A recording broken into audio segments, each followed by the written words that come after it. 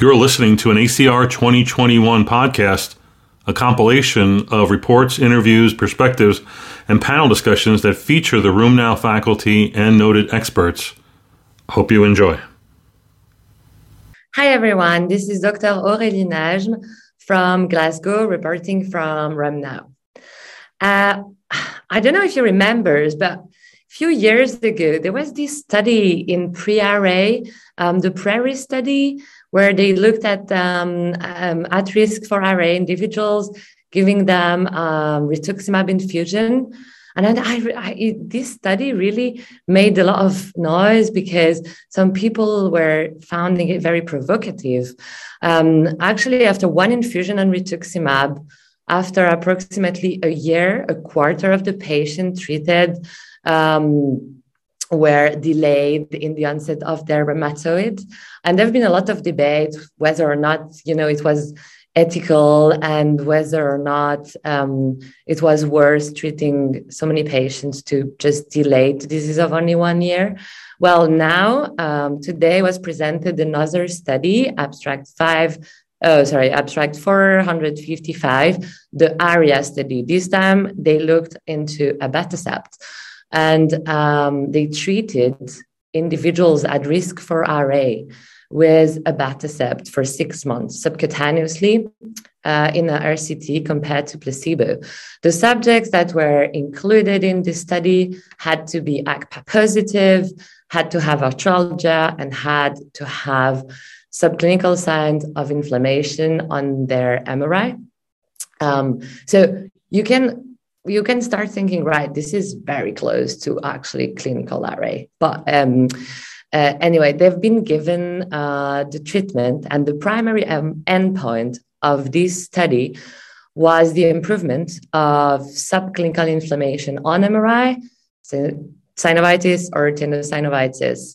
And they were able to show that in 2/3 of the patients treated with abatacept, there was an improvement compared to only 1/3 of the patients that were treated with placebo. Right, this is good, but does that prevent from patients to, moving to the next step and developing clinical RA? Well, that was their secondary endpoint. And actually, they were able to show that in a 6-month period of time, only 4 patients developed RA in the abatacept group compared to 17 in the placebo group. Well, these data are interesting, but it's only 6 months follow-up. We definitely need to know if, first of all, RA onset can be delayed or even prevented. And they have 18 months data on the way. So I'm really looking forward to that. In the end, I think it's quite interesting, but it's the same thing. We really need to know what's the number of subjects to treat. Regarding the safety profile, it was pretty fine. There was no new safety signals, 12 adverse events in the abatacept group, including 1 pneumonia. So I think I'm quite looking forward for next ACR 2022 so we can get the final results. In the meantime, stay tuned with RheumNow for more rheumatology content and follow me on Twitter at Aurélie Reumo. This is Dr. Catherine Dow reporting for RheumNow. So I'm at ACR 2021 Convergence. And I've actually come across this abstract, which is an extension of what they did and presented at EULAR, which is on iberdomide. It's abstract 1458, and what they did was 288 patients with active lupus. Now, if you remember, iberdomide, affects cereblon, which then affects ubiquination. And so the theory is when you use this drug, it will decrease lupus activity. So indeed, the results are that compared to placebo, iberdomide actually had shown improvement in the lupus responder index at 54.3% compared to 35% placebo. And even when there was crossover from placebo over to iberdomide, there was also improvement. They also found improvement in the type 1 interferon signature compared to baseline, and this was actually sustained. Now, in terms of side effects, about 15% had urinary tract infection, 11% upper respiratory tract infection, neutropenia in 10%. So this is a drug that I think we need to be looking out for. This is Dr. Catherine Dow reporting for RheumNow. Follow me on Twitter at KDow2011. I'm also known as the Dow Index. This is Dr. Catherine Dow reporting for RheumNow. I'm here at ACR 2021 Convergence. I want to share with you another abstract that I found very interesting. This is abstract 0128. And this shows that patients have a higher rate of major adverse cardiovascular events in lupus after non-cardiac surgery.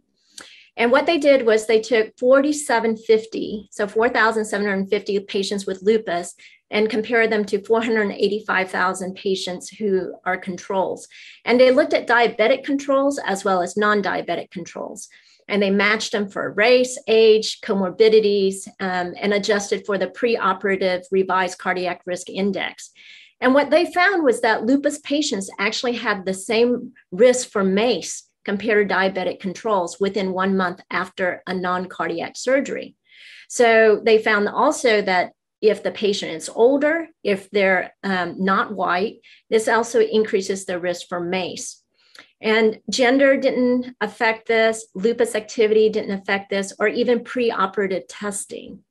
So the take-home point is that our lupus patients, have the same cardiovascular risk as a diabetic patient. We need to be better at controlling, external factors. Tell them to quit smoking, control their lipids, see if they're exercising. So there are factors that we can control aside from just them having lupus. This is Dr. Catherine Dow reporting for RheumNow. Follow me on Twitter at KDow2011. I'm also known as the Dow Index. Hello, I'm Anthony Chan. I'm a consultant rheumatologist in London, United Kingdom, and reporting here at ACR 21 on the RheumNow website. And today I'm joined by Dr. Nelly Zayed. She's from Lebanon. She's a rheumatologist in Lebanon, and she has done some interesting work, which she has presented here at ACR 21. So welcome, Dr. Zayed. And thank you. We're very interested to hear about the work that you're done with ASAS, the PERSPA study. One of the questions that we have is how we define peripheral spondyloarthritis. While we are very clear about axial spondyloarthritis, the area of peripheral SPA is sometimes still a bit of a mix bag as to what exactly defines this population. So poster 1787 is very interesting, and we wanted to get your thoughts about the findings from your study. Thank you. Yeah, thank you, Anthony. So I'm an ASAS member, and that's why we had the opportunity to study the PERSPA database. The PERSPA database was conducted by Professor Maxime Dougados and Dr. Clementina Lopez Medina. And the main results were published. And after that, we had the opportunity to access the data for other research questions. And one of the interesting questions was about peripheral SPA, because we know that peripheral SPA is not very defined, and there's a lot of overlap between peripheral SPA and the other SPA subtypes like axial and psoriatic arthritis. So we decided to conduct this ancillary analysis of PERSPA to try to understand first what is the prevalence of peripheral SPA amongst the SPA cohort, and then especially the pure form, so the one where you don't have any overlap between axial SPA and the psoriatic arthritis. And also, we wanted to check the phenotype of these patients and the burden of disease in these patients. So we used two approaches. So PERSPA has more than 4,000 participants. We used the patients who were diagnosed by their physician as peripheral, axial, or psoriatic arthritis. And we used two approaches to define peripheral SPA. The first one was based on the criteria approach. And so we looked at the ASAS criteria for axial and peripheral SPA and the CASPAR criteria for psoriatic arthritis. And using this approach, we found that peripheral SPA was Okay, let me check the number. So of 4,185 patients, 1,317 had peripheral SPA according to the criteria approach, so around 31%. While when we used the diagnostic approach, meaning what the rheumatologist said was the main disease, the main SPA disease about the patient, it was 433, so it was 10%. So whether you use the criteria approach or you use the diagnostic approach, the percentage of peripheral SPA will be different. And when you look specifically at pure peripheral SPA, you can see that using the criteria approach, you have 17% who were classified as peripheral SPA, 17% of peripheral SPA are pure peripheral SPA. And when you use the diagnostic approach, 62% of patients have pure SPA out of all peripheral SPA. So I don't want to confuse you with numbers, but when you use the criteria in a non-restrictive way, you have more peripheral SPA as combination. Whereas when you use the diagnostic approach, you have more peripheral SPA as pure SPA. So when you use the physician's judgment, the peripheral SPA has to be pure in order to be categorized or labeled as peripheral SPA. What are your thoughts in terms of the differences between a criteria-based approach versus a clinician-based approach in terms of trying to define this better? Yeah, I think that in the mind of the rheumatologist, when the patient has a peripheral SPA combined with axial and psoriatic arthritis, we have a tendency to diagnose the patient with other things than a peripheral SPA. So if you have peripheral and axial, we have a tendency of diagnosing in priority as axial SPA.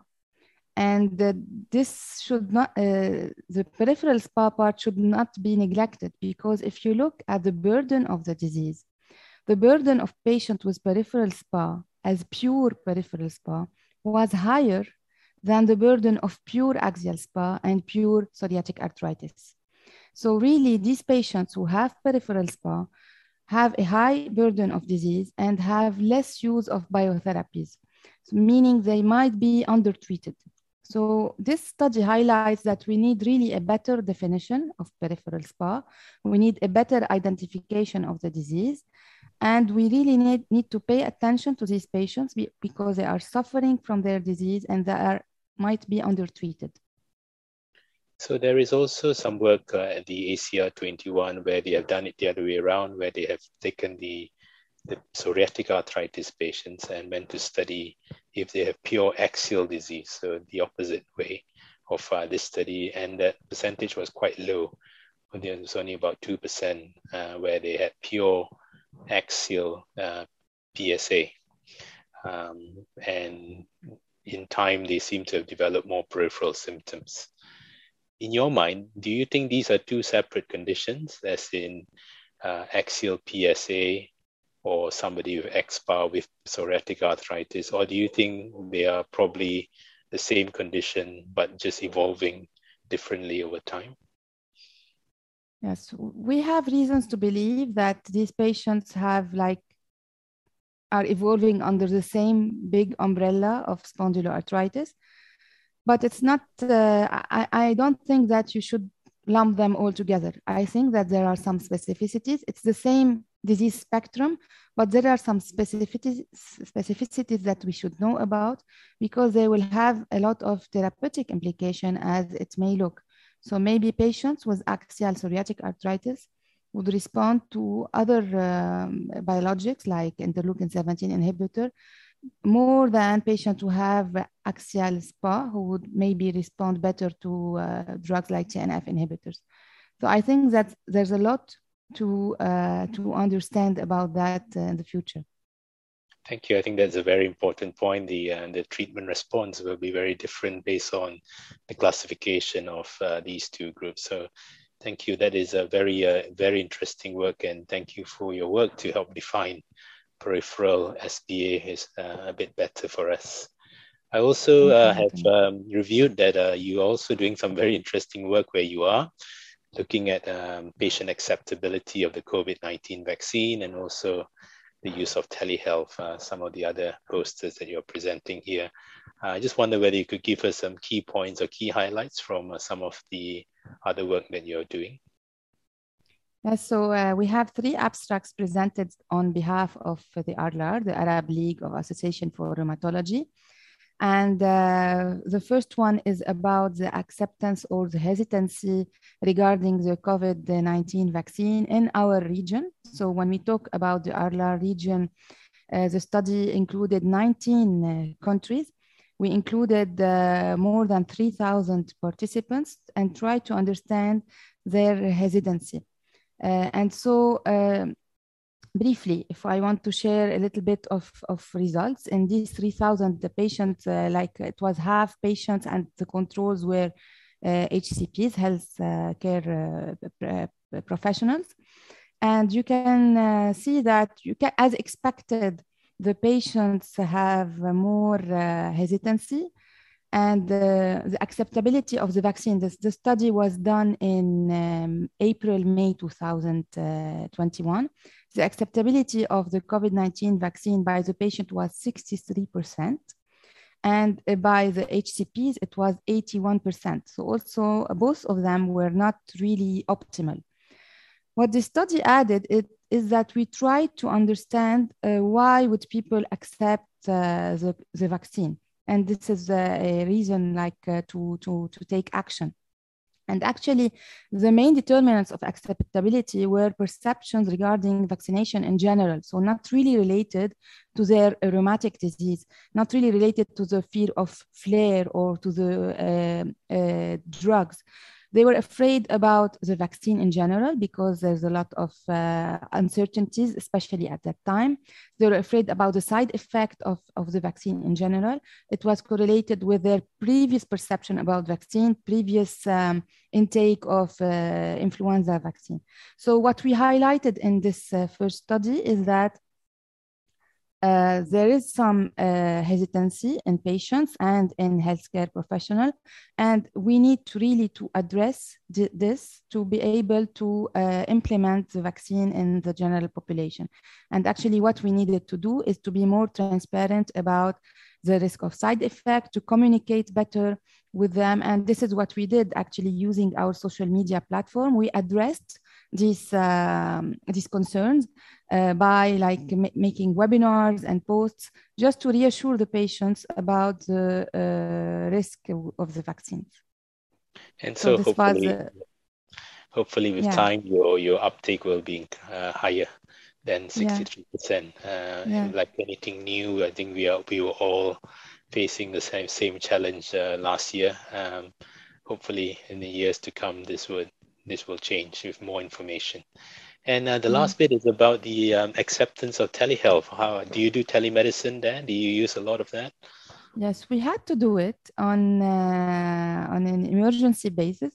We didn't have the structure to do it, and the ARLAR countries have really are not homogeneous. You have countries with very high GDP, very good infrastructure, and countries who have very low GDP and really no infrastructure at all. So it was really a challenge creating these guidelines for telehealth in rheumatology. And what we did, actually, we gathered people from the different Arab countries. We did 3 Delphi rounds. We did, of course, a literature review. We studied the challenges that were specific to our region. And we did 3 Delphi rounds with voting. And we published 4 general principles and 12 statements.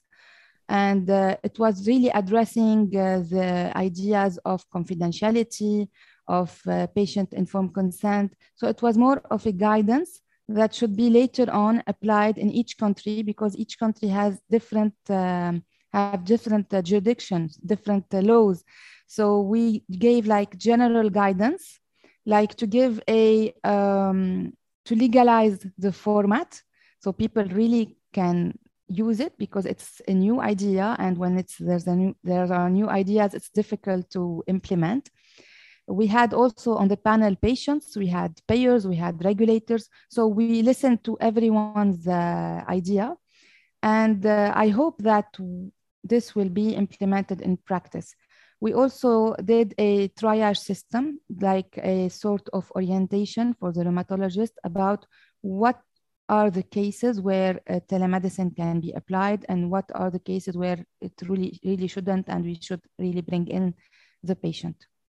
So I think patient selection is quite important in trying to use these new technologies. And I think certainly in our experience, there are certain groups of patients where this would work very well for them. But for others, they would still be better to be seen in person. So thank you very much for your time. And, these are very interesting and important studies. So thank you for your time. And we enjoy the rest of the ACR 21. So we're reporting from, thank you. We're reporting from RheumNow. Thank you. This is Dr. Catherine Dow reporting for RheumNow. I'm at ACR 2021 Convergence, and I want to share with you this abstract 1933. And this is very interesting because it relates to how our patients are doing during COVID, and in particular, lupus patients. So this is from the Global Rheumatology Alliance database, and what they did was identify 504 lupus patients who've had COVID. 90% of them were women. Average age was around 47.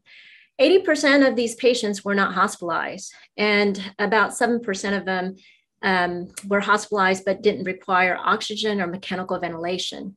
9% required ECMO, and 3% died. So what they found associated with poor outcomes, and this is through a multivariate analysis, is actually race. So if a patient is Black or Hispanic, the odds ratio for a poor outcome is 2.18. Use of prednisone 5 to 10 milligrams a day confers an odds ratio of 7.33. And then if the patient were on conventional synthetic DMARDs, that also increases the risk. And they really didn't ferret out whether or not the disease modifier was azathioprine, mycophenolate, because we do know that mycophenolate can increase risk for hospitalization and also decreases response to vaccination. And then also, if patients have chronic kidney disease, the odds of them having a poor outcome is about 2.61. So, we have to pay attention to our patients. We got to do whatever we can to mitigate their risk. And the best way to mitigate risk is actually get them vaccinated and get them boosted. This is Dr. Catherine Dow reporting for RheumNow. Follow me on Twitter at KDow2011, also known as the Dow Index. Hello, I'm Anthony Chan. I'm consultant rheumatologist in London, United Kingdom, and I'm reporting here the ACR 21 for the RheumNow site. One of the questions that we have in treatment of axial spondyloarthritis is the ability or the opportunity to reduce the dose of the biologic treatments once patients are in remission or they are feeling very well. And we call this the dose tapering. Now, we have done this sometimes ad hoc in some of our patients, and more studies have been looking into this. And one of the abstracts that I want to highlight to you is abstract number 364 here at the ACR 21, a study looking at dose tapering of TNF inhibitors in patients with axial spondyloarthritis over a 2-year period. The key thing here is that they selected their patients carefully, those who were able to dose taper. And this was based on some important criteria. And they looked at having a BASDAI score, BAF ankylosing spondylitis disease activity score of less than 40 over 100 or 4 over 10. The physician global score of less than 40 or 100, again, of less than 4 over 10. And no signs of any disease activity in 1 year prior to them dose tapering. And these patients could be lowered to either 2/3 of the dose, half the dose, or a third of the dose gradually over a period of 48 weeks. And what they have done is that at the end of 2 years, when they followed these patients up, there were nearly 200 patients in the study. 106 of them were followed up at 2 years. And almost half of this, 55 patients, or 52% of patients, were able to successfully taper their dose. And then there are smaller proportions who achieve the other dose tapering, either 2/3, half, or a third. This is an important study for us because many of our patients with axial spondyloarthritis are often younger, and they would have a longer time on treatment with their condition. The ability to reduce the dose, which means either reduction in the frequency of the dosing or the actual dose of the drug, could be a useful way of trying to reduce long-term drug exposure in these patients and perhaps minimize some of the risks, including infections in the longer term. And this is an important study that shows that there is a possibility of doing this in a very objective way in our patients. So patient selection, ensuring that they have very low disease activity and no active disease for a year prior to commencing the treatment, was shown to be successful in the ability to dose taper these patients. So I think this will be useful in terms of us clinical, in our clinics in a practical way. So I would certainly commend this study for your review. So this is, I'm Anthony Chan, reporting here at ACR 21 for RheumNow. Hello, hi there. My name is Yusuf. I am from Leeds, United Kingdom. I'm reporting on behalf of the RheumNow faculty. Today is day one, unofficially, for ACR conference. There are many plenary sessions and also abstract sessions around. But one oral abstract section that really caught my eyes is about factors predicting immunogenicity to the COVID vaccination in rituximab-treated people with autoimmune rheumatic disease. So as we know, rituximab has been getting quite a bad press during the COVID pandemic because the use of rituximab, especially because of their mode of action causing the B-cell depletion, hence putting people at risk of infection, and also there's a quite emerging reports that the use of rituximab also leads to poor COVID outcomes. However, rituximab is still needed for some patients, particularly patients with systemic autoimmune connective tissue disease. So therefore, we don't really have other option apart from giving rituximab. Hence, it's very important trying to understand what are the factors that could predict people who will have a seropositive response to the COVID vaccination. So in the abstract session today, the abstract title number 0437, Dr. Führer in Israel conducted a prospective observational study of the first 108 patients treated with a Pfizer mRNA vaccine. So these patients, half of them were predominantly rheumatoid arthritis and others including vasculitis, lupus, and etc. So what they measured after the second COVID vaccination, so they measured the seroconversion, and then they tried to report factors predicting the response. So what they found, only about just over 40% people have seroconverted.